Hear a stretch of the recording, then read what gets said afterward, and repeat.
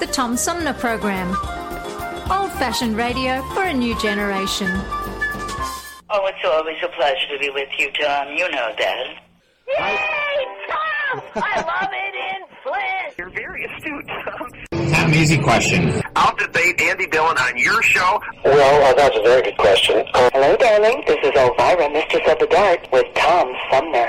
I'm all right, Tom. How are you? You lucky day, Mr. Sumner. Ciao, Tom. How are you today? That's a good question. Hi, this is actor, comedian Joe Napodi, and you're listening to the Tom Smothers. I'm sorry, what's his name?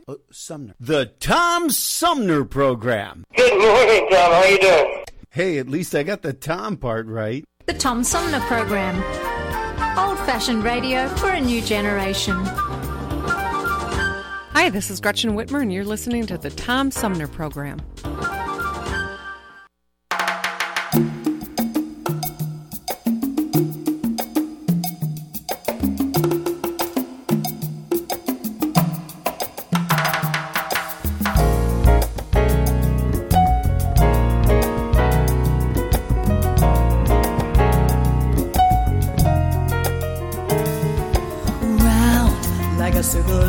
Spiral like a wheel within a wheel, never ending or beginning on a never spinning reel, like a snowball down a mountain or a carnival balloon, like a carousel is turning and running rings around the moon, like a clock whose hands are sweeping past the minutes of space, and the world is like an apple whirling silently in space. Like the circles that you find in the windmills of your mind, like a tunnel that you follow to a tunnel of its own, down a hollow to a cavern where the sun has never shone, like a door that keeps revolving in a half-forgotten dream, over ripples from a pebble someone tosses in a stream. And like a clock whose hands are sweeping past the minutes of its face, and the world is like an apple whirling silently in space, like the circles that you find in the windmills of your mind. Keys that jingle in your pocket, words that jangle in your head. Why does summer go so quickly? Was it something that you said? Lovers walk along the shore and leave their footprints in the sand. Is the sound of distant drumming just the fingers of your hand? And pictures hanging in a hallway or the fragment of a song have remembered names and faces, but to whom do they belong? And when you knew that it was over, you were suddenly aware that the autumn leaves were turning to the colors of his hair, like a circle in a spiral, like a wheel within a wheel, never ending or beginning on a never spinning reel, as the images unwind, like the circles that you find in the windmills of your mind.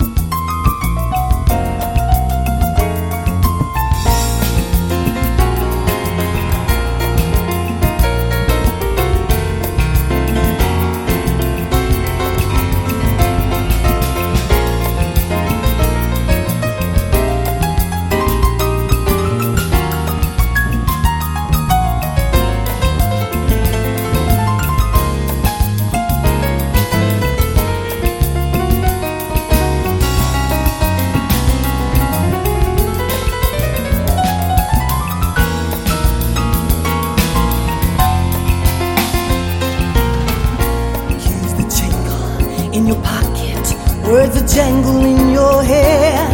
Why did summer go so quickly? Was it something that you said? Lovers walk along the shore and leave their footprints in the sand. And is the sound of distant drumming just the fingers of your hand? And pictures hanging in a hurry, all the fragment of our song. Have remembered names and faces, but to whom do they belong? And when you knew that it was over, you were suddenly aware that the autumn leaves were turning to the colors of his hair. Like a circle in a spiral, like a wheel within a wheel, never ending or beginning on a never spinning reel. As the images unwind, like the circles that you find in the windmills of your mind. Yeah, yeah. Oh, oh, oh, oh.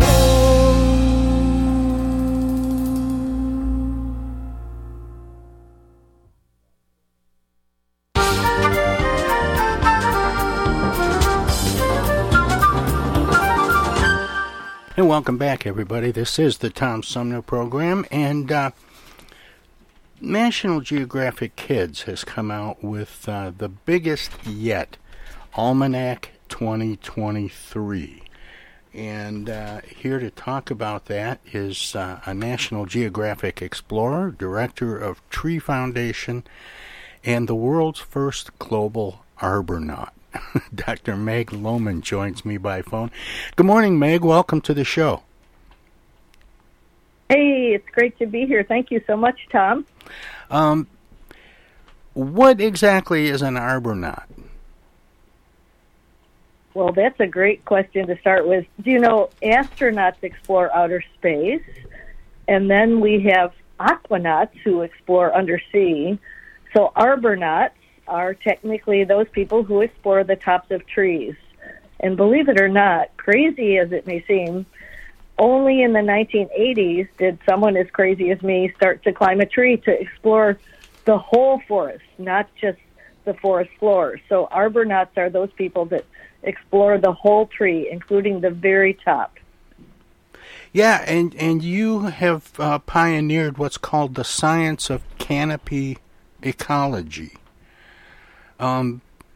That's right. How do and the canopies are the tops of trees. And how does that? How is that different than other parts of the tree in affecting the ecology? Well, this is sort of crazy, but you know, for hundreds of years, foresters mainly looked at the base of a tree and made decisions, and probably the only time they ever saw the top of the tree was when they cut it down. But as you can imagine, anything that lived up there would have either flown away or maybe even got squished, which is even worse. So it wasn't until a couple of us came along and thought, holy cow, we can't even see the top of a tree in the rainforest unless we climb up it. So I designed some methods, made myself a slingshot, if you can believe it, to hoist a rope over a branch. And lo and behold, we discovered that the canopy of a tree is totally different from what the forest floor is like. In what way? When you send a rope up over a branch that, the impression we have is that trees get less strong as you get further up the tree. Do you know what I mean? I sure do. Oh, that's a great comment. And of course that is true. So all the more reason to be pretty careful when you put a rope over a branch to make sure it's strong. No, Tom, there's about 1% of light at the forest floor compared to the treetops in a tropical rainforest. And there's hundreds of times more species living at the top of the tree than the bottom. It became pretty important for those of us in the world of science to try to figure out how to get to the top of a tree and do it fairly safely. So I was always pretty careful about which branches I might put my rope over and making sure it was big enough and strong enough. But like everything else, the results were amazing. The world of discovery had no idea that hundreds more different kinds of species lived in the top of a tree as compared to the bottom. So that's why I kind of call it the eighth continent, this whole new world that we still need kids to discover. How, what kinds of species are living in the very tops of trees? Is it mostly insects or small animals and birds? That's a great question. Well, of course, at the top of the tree, you have most of the leaves because they can get sunlight. You have almost all of the flowers and fruits, again, because they need sunlight. So you have what we call in science a biological hotspot, a real action area for energy production. So not surprisingly, all the insects tend to gather up there to pollinate and eat leaves and eat flowers. And then the birds gather up there because they're eating the insects. And the iguanas are up there because they eat the insects and the leaves, and maybe even some of the, heaven forbid, smaller animals. So we find the food chain at the top of the tree extraordinarily complex and diverse. And so that's where everything is living. Now, I'm curious as to why you were selected to represent National Geographic's Almanac 2023. Is this the year of the tree, or? You know, that's a really good question. And I think what's happened in the world now is we've seen extraordinary, loss of trees.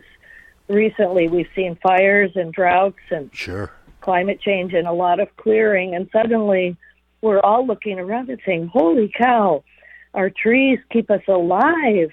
They're so important. So suddenly now we have a lot of attention paid to trees. And thankfully, we've done a lot of good with marine biology and aquanauts, and we've seen a lot of exploration of even the highest mountains in the world, but almost no attention paid to the little arbor nuts of the world or the tops of trees, which is really where most of the energy production of the world is going on. So I think maybe National Geographic thought, wow, we need to probably focus on these all-important species and creatures called trees because they're in every kid's backyard, they're in every schoolyard, and they've been very underestimated in terms of their importance.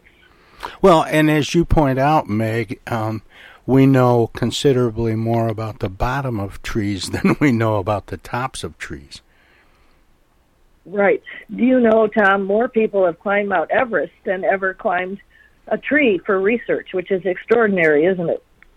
It is, but I remember someone telling me that we know more about space than we know what's in our own oceans and seas.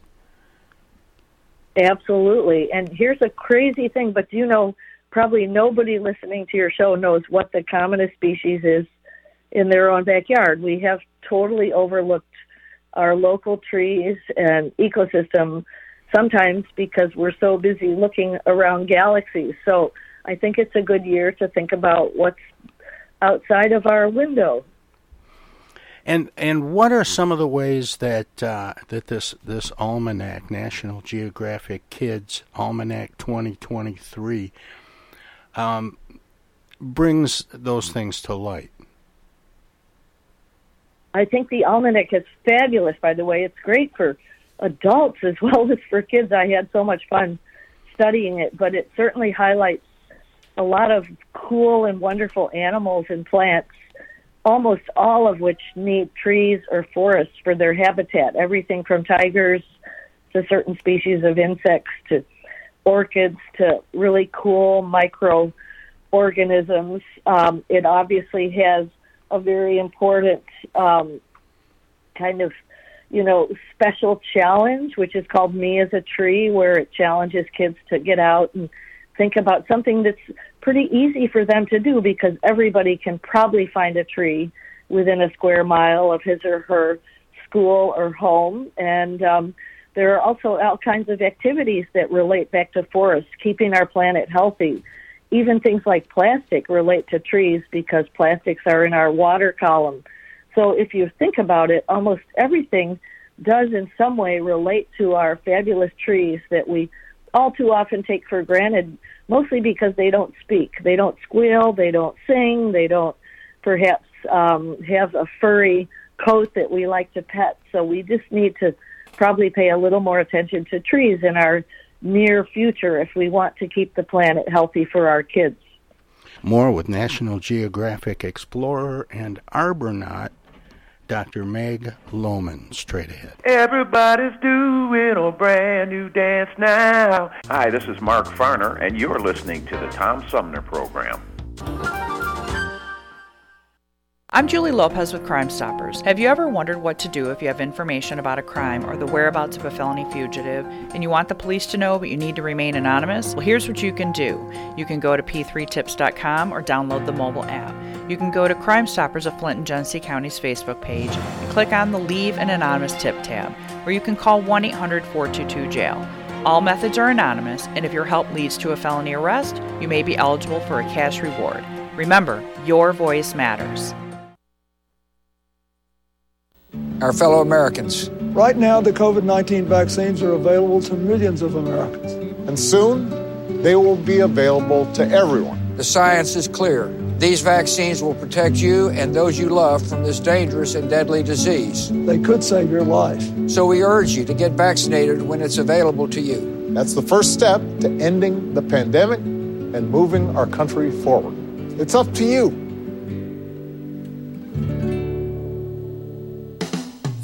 Do you ever feel like you need an attitude adjustment?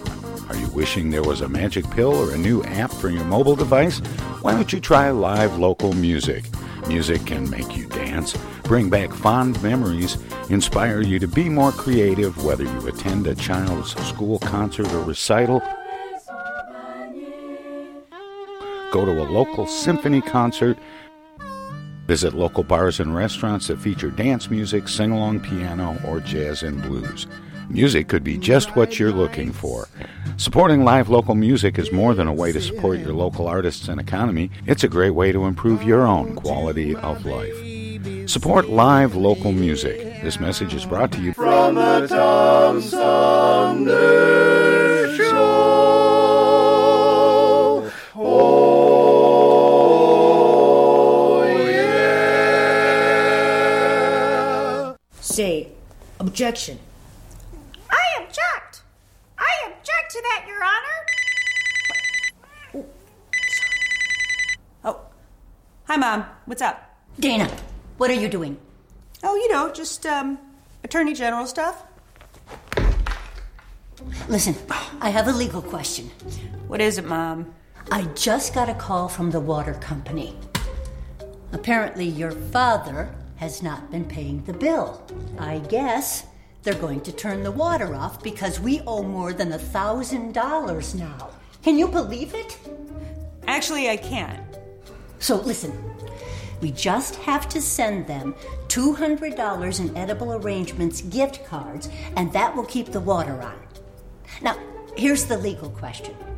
What is the website for Edible Arrangements? Mom, it's an imposter scam. Imposter scam. Is that .com or .edu? No, the call was a scam.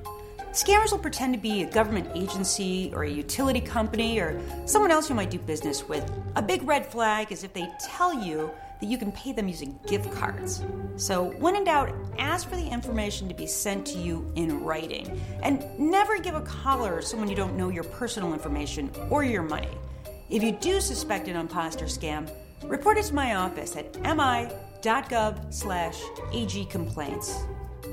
Okay, all right. And Dana, where do I file a complaint that my daughter hasn't visited in over a month? Does your office have a website for that? Okay, Mom, I'm hanging up now. I'm Michigan Attorney General Dana Nessel. Visit mi.gov/agcomplaints for your connection to consumer protection. Hi, this is Deb Cherry, Genesee County Treasurer, and you're listening to the Tom Sumner Radio Show. More with National Geographic explorer and arbornaut, Dr. Meg Lowman, straight ahead. Well, you were talking about how great the almanac is and how much information there is in it. And all of everything that National Geographic does has amazing photography and reproductions. But the layout of this book, I was thumbing through it, and every page just explodes. That was the only thing I could think of when I opened it, looked at it. It was just, this stuff was just exploding off the page with content, pictures, and stories and information. I want to get back. I think you're right. Tom, a parent could take every day a new page of that book, and you would have a whole year's worth of breakfast table science lessons. It's fantastic, the detail that's in there and all the beautiful pictures. Tell me about the new Almanac Challenge. Sure. Well, it's kind of cool, and they have a little bit of a bio about being an arbornaut, which is my crazy title. And then for this year's challenge, they absolutely make it very clear that trees take care of human beings, and they want kids to go out and appreciate trees. Think about what kind of tree you would love to be, write a brief tree autobiography, and even draw a tree. My favorite tree is the fig. Do you have a favorite tree, Tom, that you might write about someday? I hope this doesn't say anything about me psychologically, but I've always thought that weeping willows were kind of fascinating. Oh, they're beautiful, aren't they? Well, that's great. So you might want to do the adult version of this year's challenge, but they have official rules and details, and you can participate and learn about trees as well as contribute to this year's challenge. It's a really wonderful and amazing opportunity for kids to use their creative side as well as their scientific curiosity. Was there then a challenge last year? Yes. So last year was about the ocean, which makes perfect sense because, of course, marine and land-based habitats are both equally important. So last year they had favorite marine animals and talked about things ranging from dolphins to jellyfish. And again, they had a prize winner. I think when people submit their entries, if you're a kid, you might even win a prize. So this year we'll have the same thing happening with kids that want to talk about trees and create a creative tree autobiography. Not to put you on the spot, Meg, but do you happen to know what the winning entry was, or who won a prize and for what? I don't know the answer to that, Tom, but I sure hope that I get to meet and talk to that winner, because I would love to be trying to entice all these kids to become arbornauts someday. So that can certainly be part of the prize. Maybe I can teach them to climb a tree with my technical equipment. Did you have to develop a lot of specialized equipment to do the work that you do? I'm trying to imagine, as the limbs get less able to sustain weight, how you would mount something or find something that you could sit on. Yes, the answer is I definitely had to create my own toolkit. I think I probably spent about 50% of my time as a scientist developing my own toolkit, which is, of course, not surprising when you're creating a new field of science, which is what I was doing. So even though I loved making my own slingshot for starters and then using a string connected to a rope to haul this rope over the tree and using some hardware to get up the rope, I soon found out, just as you said, that I couldn't trust the rope on the teensy branches at the top of the tree. So then I had to develop a different method, which was called canopy walkways. I actually helped build the first skywalk or bridge connecting trees in Australia way back in 1985, which was a way of connecting between the trees and walking on the bridges, but not having to worry about the fact that the branches were a little bit skinny. And then I went on to use hot air balloons, if you can believe it, for the very tippy tops of the trees. And we also have a fourth method, which was installing construction cranes in a few super high forests around the world to be able to access the branches from the crane bucket. So lots of crazy methods, but each one directed to do different kind of things. I wouldn't have thought of the hot air balloon, but that's brilliant. And so you do use a canopy or a bucket of some sort as opposed to a harness. I do. I still love the rope and the harness. Of course, is very portable, and you can travel all over the world. But with a rope and a harness, you have to really only go as high as the most solid branches. So once you go in the very top of the tree, you have to probably rely on a different technique. And now on these bridges that go from tree to tree, are they then secured by what would they call it, columns or something on the ground between the trees? Yeah, great question. There's actually a picture of me in the almanac on a bridge in the Amazon, which is a fabulous 1/4 of a mile long walkway, if you can believe it. Now, in tall trees such as the Amazon, we connect the bridges to trees. But in shorter forests like Michigan or where I grew up in upstate New York, we can use poles. We can use super tall telephone-type poles because maybe the skywalk only has to go about 30 to 40 feet high to reach towards the top of the trees. Yeah, I would think that would be possible even with the taller ones, but not so much, huh? Sometimes it's really hard, as you can imagine, to get a tall telephone type of pole into the middle of a country like Madagascar or Brazil. So sometimes it's a matter of how can we get the equipment into these forests in order to research them, whereas most of us know that in the U.S. it's pretty easy to transport different types of things to places where we might need to be conducting research on the trees. I just saw something in the notes that that were sent over to me when we were setting up this this interview, Meg, and it really jumped off the page at me because I've had many National Geographic explorers on the show, and I've never known what it takes to become a National Geographic explorer. Oh, that's such a cool question. I think basically I started out in my younger years applying to National Geographic for grants. They're one of the few organizations that funds exploration in the sense if you have a question that's wild and crazy and maybe most more conventional organizations won't fund it, National Geographic is very innovative and open-minded. And over the years, I've saved quite a few forests by applying to National Geographic for funds.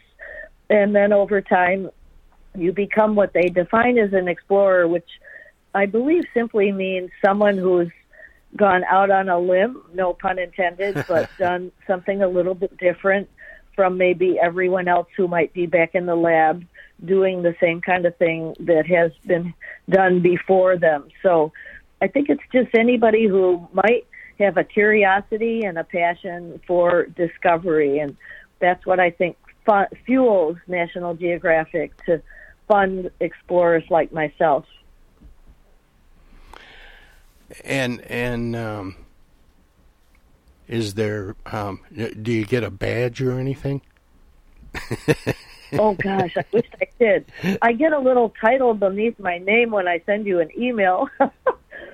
And I get to go to the beautiful headquarters occasionally and make reports and give talks to kids over time. So I guess one of the biggest rewards for me is that it gives me a kind of connection to kids, because most kids have read the almanac or have seen the magazine, and when you say National Geographic, they say, "Ooh, I think I might need to listen to this person." So that makes for a great ability for me as a grown-up scientist to reach the eyes and ears of kids in a very friendly way. Meg, when how did you get interested in the treetops themselves? I know a lot of people. I don't know a lot of people, but I've talked to a few people who study trees, but mostly from the ground. What made you wonder what's going on way up there at the top? You know, Tom, this is kind of embarrassing, but I was the geekiest kid. I was really very shy. I was not the popular girl around. I took my refuge in a way in nature. I would go after school in the backyard, or I would go into the local little parks and find wildflowers and look for bird nests and do all kinds of things that, in today's world, you would definitely label me as a geek. And I actually made little tree forts. I had a couple friends that were loyal girlfriends who would help me haul a few little logs and things out into the woods, and we made tiny ladders up trees and rested in branches and took our picnic lunches. We thought we were like very cool, but we weren't, of course. And so from about age 3, I just guess I found some level of refuge in nature, and I loved trees. I never dreamed in my generation that I could be a scientist. I didn't even know a woman scientist when I grew up, and I never even had a woman science teacher all through college. But somehow I just kept studying trees, and lo and behold, the world opened up, and they said, "Oh my gosh, you know a lot about trees. We need you to help us with these tree diseases, or we need you to go to the Amazon and figure out how many species are there." So I just kind of carved a niche for myself, but I was very naive, and I was really just a nutcase because I was a lover of nature and ended up becoming an expert on trees. And I only climbed the tree because when I got to graduate school, my advisor said, "What? You want to study leaves?" Which I did. I loved leaves. He said, "Well, then you have to go to the top of the tree where the leaves are growing." And I was horrified. I thought, "Oh my gosh, can't I just lie on the forest floor and wait for them to fall?" And my advisor said, "No, you're going to have to figure out how to climb this darn tree." So that's really what led me to developing the methods to climb a tree. In studying the things at the top of trees, why is that important? Is it is it about making a case for the protection of trees? Yes, it is in many ways. And I just published a book called The Arbornaut where I talk about that in depth. But first of all, Tom, if you can believe it, we have now figured out that 50%, half of the species that live on the land part of our planet, live in the top of a tree. So that makes it a huge genetic library and a huge place where all our pollinators and our decomposers and our birds and our insects hang out. So that's really, really important. And even more, we now know from going into the treetops as arbonauts that that's where all the productivity occurs. That's the beginning of this whole business called carbon storage, which is helping us keep the planet healthy. That's where most of the growth of the tree occurs. And so it's suddenly become this incredibly critical machine called the canopy, which literally keeps us alive as human beings. Are you finding life in treetops that hasn't really been recognized or studied? All the time. It's amazing. But of that 50% of species that we now estimate lives up there, Tom, less than 10% has ever been classified, named, or discovered. So that means for every kid on the planet, there's probably a species they could discover and name. And over my career, I've, laid eyes on hundreds, if not thousands, of new species. And it's always this extraordinary library of critters up there that we really hope desperately we can understand and classify before it's too late. Because once a forest is burned or cleared, as you can probably guess, some of those species might become extinct and we'll never see them again. There's a similar situation going on the ocean floor. Researchers are finding new species and stuff all the time. Are all of these things connected? And if everything is connected, how is it that whole species can go unnoticed? Well, I guess that's a great question. And, of course, it's pretty practical when you think about it. How many people have climbed to the top of a tree in your own neighborhood, much less think about the redwood trees or the huge, great kapok trees in the Amazon where almost nobody's ever been to the top. So it's not surprising that if anything lives up there, which of course they do, that nobody's ever seen them, much less studied their biology, figured out how long they live, seen where they lay their eggs, find out what they eat. There's so many pieces of that food chain that we don't know anything about. And in many cases, especially in tropical forests, we now know they provide medicines for the local people. They provide medicines for us if we discover what they're doing and how they're digesting their leafy food sources. And we also know that they're part of the glue of the system. So say if you lose a beetle that pollinates the orchid, then you lose the orchid. And if you lose, the other insects that might pollinate the tree and they're gone, you lose the tree itself. So everything up in these ecosystems are connected. It's not unlike a city where you have all these supply chains. If someone brings your milk to the store, and someone takes your garbage away, and someone goes and teaches you in school, and another person builds your school. Well, in an ecosystem of a forest, there are all these different species that are participating in these different ways to make the whole community healthy. And it's our job as humans now to make sure this forest system stays healthy, because we know that it literally keeps us alive with oxygen, with cleansing our water, with storing our carbon, with giving us medicines, and even a lot of fruits. Here's a cool thing, but chocolate comes from tropical tree canopies. Good heavens. That's a good enough reason to save every tree, isn't it? You would think. With all the different kinds of trees there are, do each of the trees have a specific role they play?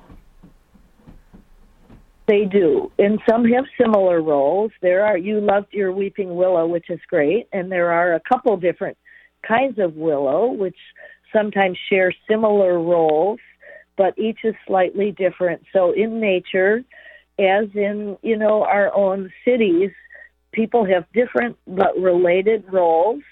Species have different but related roles, and some trees grow in the shade. Some trees prefer to grow in the sun. Some trees provide really heavy-duty, dense timber. Others have softwood because they want to grow really tall and fast, quickly, to shade the other trees. Some trees supply habitat for beehives, and others supply habitat for bird nests. So it's incredible, Tom, and that's what an ecologist does, like me, is try to figure out, like a detective almost, what are those different species and what different but similar roles do they play in this amazing food web called the forest. Well, the new book is the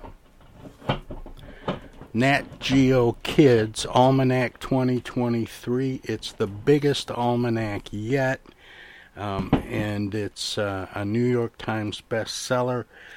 And this year, the challenge, the Almanac Challenge, is Me as a Tree. And to talk about the book and about trees, our guest is, the Einstein of the treetops, according to National Geographic, and an arbornaut by profession, National Geographic explorer and director of Tree Foundation, Dr. Meg Lowman. Meg, the time has just flown by. We're just now out of time, but I always like to give guests an opportunity to let listeners know where they can find out more about you and your work, past, present, and future. Do you have a website you'd like to share? Sure. Thanks, Tom. I sure do. It's called CanopyMeg.com. My nickname that fifth graders have given me is Canopy Meg, and I'd love kids to go there and enjoy the videos and find out all the importance of trees. I have another website called treefoundation.org that talks a lot about my projects with my nonprofit to save different forests around the world. So I hope everybody gets a chance to do that if they want to learn more about trees, especially if they're going to take on the challenge with the Almanac, which is so exciting for the year. Well, Meg, it's been a real pleasure talking with you. Thanks so much for spending your time and your expertise with me and the listeners. Keep up the good work. Hey, thank you, Tom, and all the best. Hope every kid out there is saving trees in your community and learning to love them at the same time. All right. Take care. Once again, that was Dr. Meg Lowman, who pioneered the science of canopy ecology, studying treetops. And we'll have more of the Tom Sumner program straight ahead.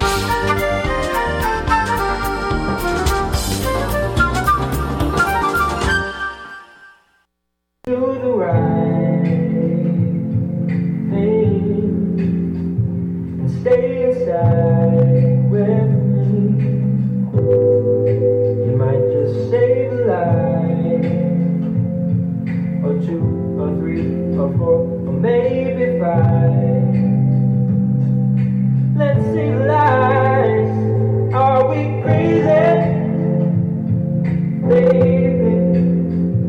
This isolated life ain't all that bad. Are we lazy? Maybe, but it's a welcome change of pace from the madness. Are we crazy? Maybe, this isolated life ain't all that bad.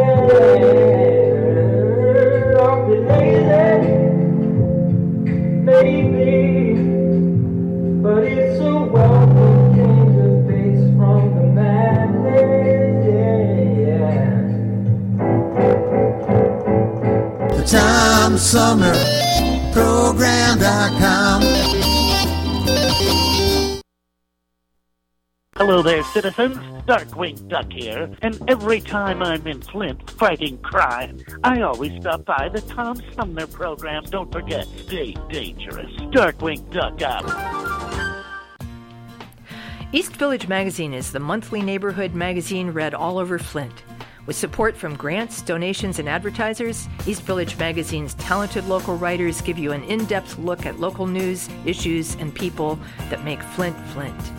Copies of East Village Magazine are available at many of your favorite shops and restaurants around Flint or online at eastvillagemagazine.org. East Village Magazine, community-focused and community-supported.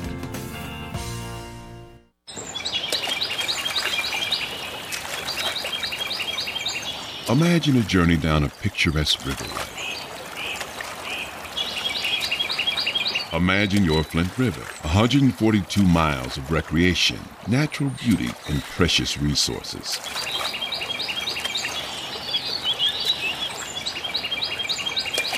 The Flint River is a vital resource that is available for all to use and enjoy. The river and its ecosystem provide unlimited recreational opportunities and natural beauty while supporting wildlife in a vibrant landscape. We all have a responsibility to protect and preserve this precious resource. Learn more at flintriver.org or call the Flint River Watershed Coalition at 810-767-6490.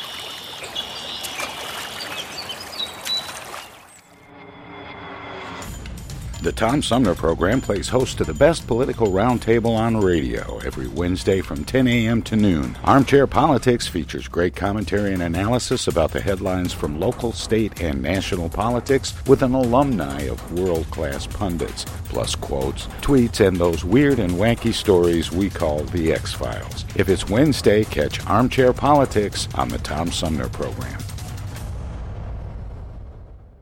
Cloth or disposable? Paint or wallpaper?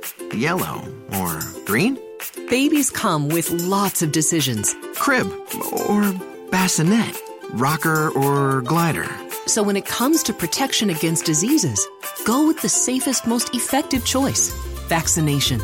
To protect your child against 14 serious childhood diseases like measles, meningitis, and whooping cough. That's why nearly all parents choose it. Stroller or carriage? Basketball or soccer? So get all the recommended vaccinations for your baby by age 2. For more reasons to vaccinate, talk to your child's doctor. Go to cdc.gov/vaccines or call 800-CDC-INFO. Justin or Justine. Immunizations help give you the power to protect your baby. A message from the Centers for Disease Control and Prevention. Hey, why are we stopping? We're going to be late for the show. Mom, Dad, we got to get gas. Not here, you're not. This place is charging an arm and a leg. Look, these days price swings of 30 or 40 cents per gallon aren't unusual, but when a gas station charges a price way above the price at similar stations, that could be gas gouging. Michigan gas stations sell the correct quality and quantity of gas most of the time, but when a station does try to illegally take advantage of drivers, my office is here to stop them. Stop Attorney Generaling! We got a concert to get to! I hope she doesn't sit next to us. Narc. This is Attorney General Dana Nussel. If you have information about potential gas gouging, call my office or go online at michigan.gov/AG. Put those away, we're at a gas station. This is U.S. Senator Gary Peters, and you're listening to the Tom Sumner Program. Welcome to this presentation of the Comedy Spotlight on the Tom Sumner Program.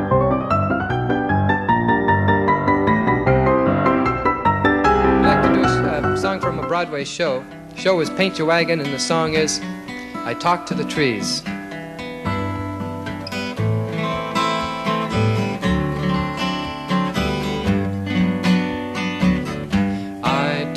To the trees, and they never listen to me.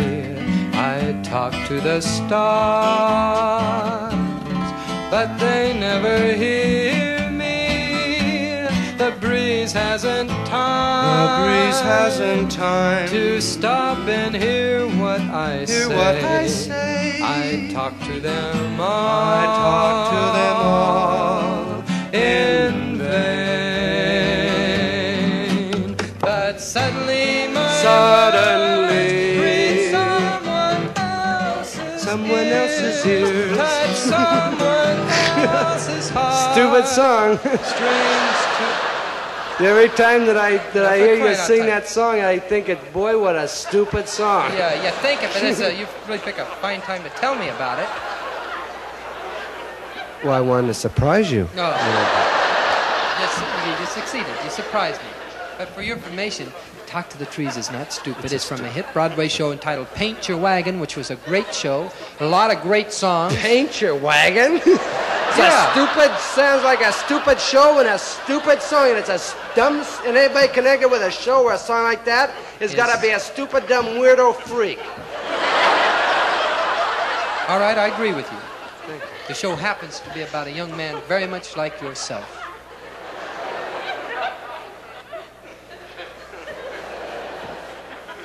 Maybe I spoke a little hastily.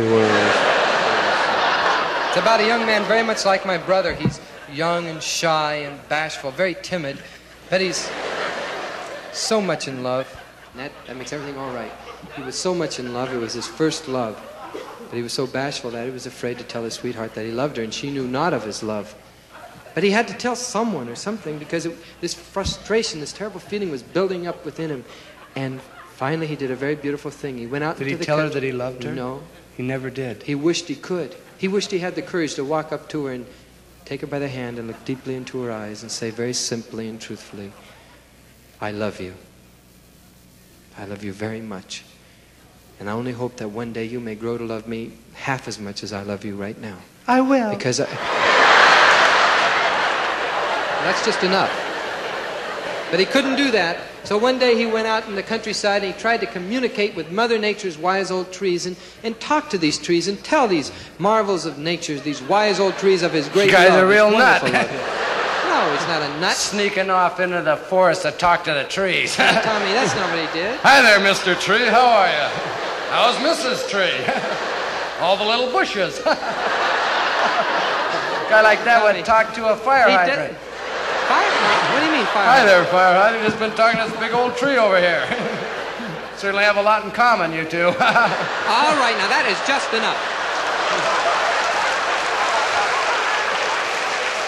Tommy, don't you understand at all? Just a second. Hi there, stage. Used to be a tree, didn't you? You are a very shallow, callow individual. You have made fun of this song. You haven't even tried to understand. Who's your fat friend? Used to be a tree, didn't you, Patty? Will you leave my bass See what alone? happens? You hang around with the wrong type of people. Shut up! You really should be proud of yourself. Really, you should be very proud of yourself. You stood up here and you ridiculed me. You ridiculed this song. You ridiculed a wonderful show. And you think everybody's proud of you out there. You think they're all looking up there and say, oh, why? Isn't he a sharp, clever boy? No, they're all staring at you. They're staring and wondering. And you know what you've shown them? You've shown them how crass, how shallow, how unfeeling an individual can be, how totally void of any poetic beauty in your entire makeup, your entire soul. You didn't understand the song? You ridiculed me, and you've come down a notch or two. That's all I've got to say. You what? Oh, yeah? Yeah. I don't care what you do now. You didn't go ahead. You talked mean to me, and you said that I didn't have any sensitivity, and I was a crass, shallow person. I happen to be a person too, Dickie, and I have sensitivity, and I have feeling, and I have love in my heart. I'm sensitive to every little blade of grass that grows. But I wouldn't talk to him.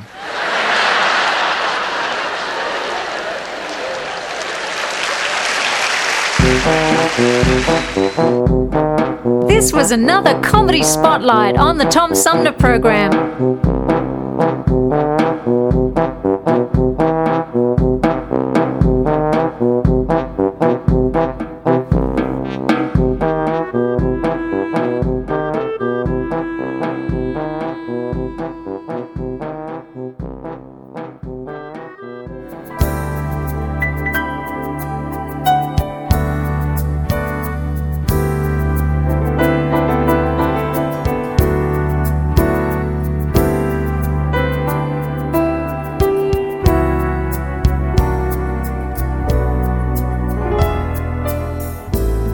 I've got you under my skin.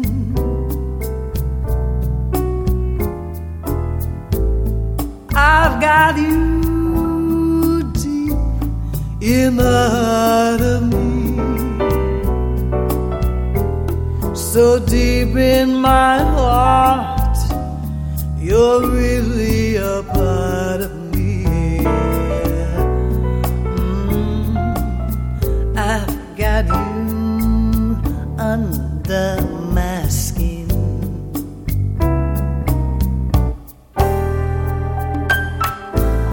I tried so not to give in.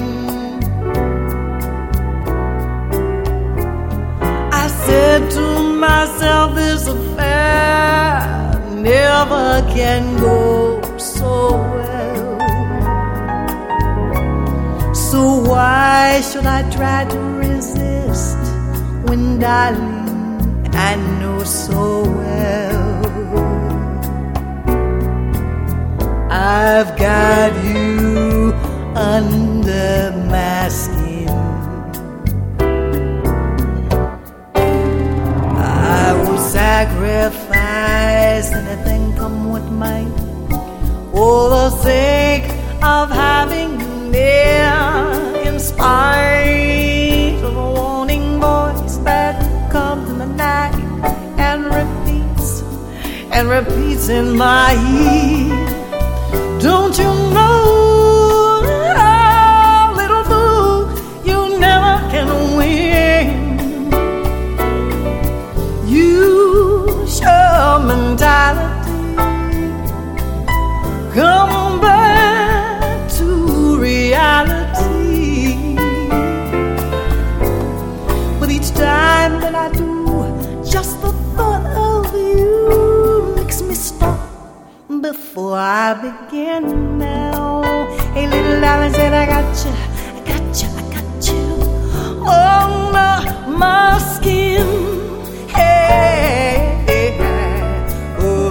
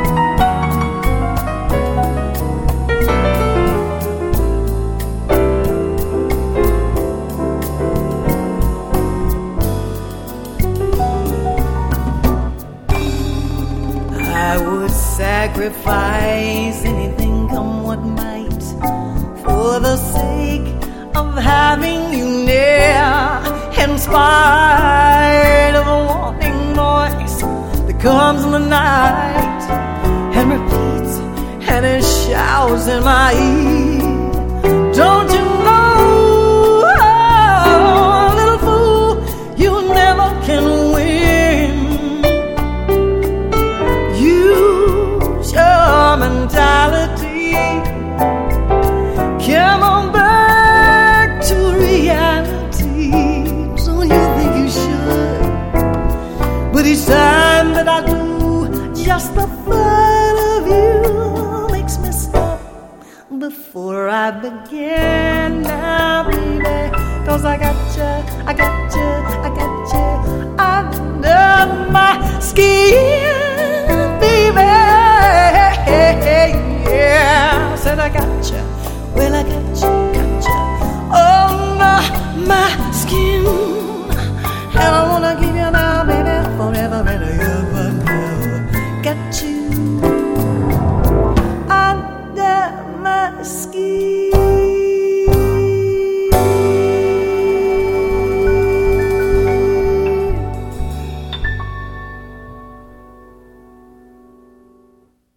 From the Tom Sumner Show. Oh, yeah.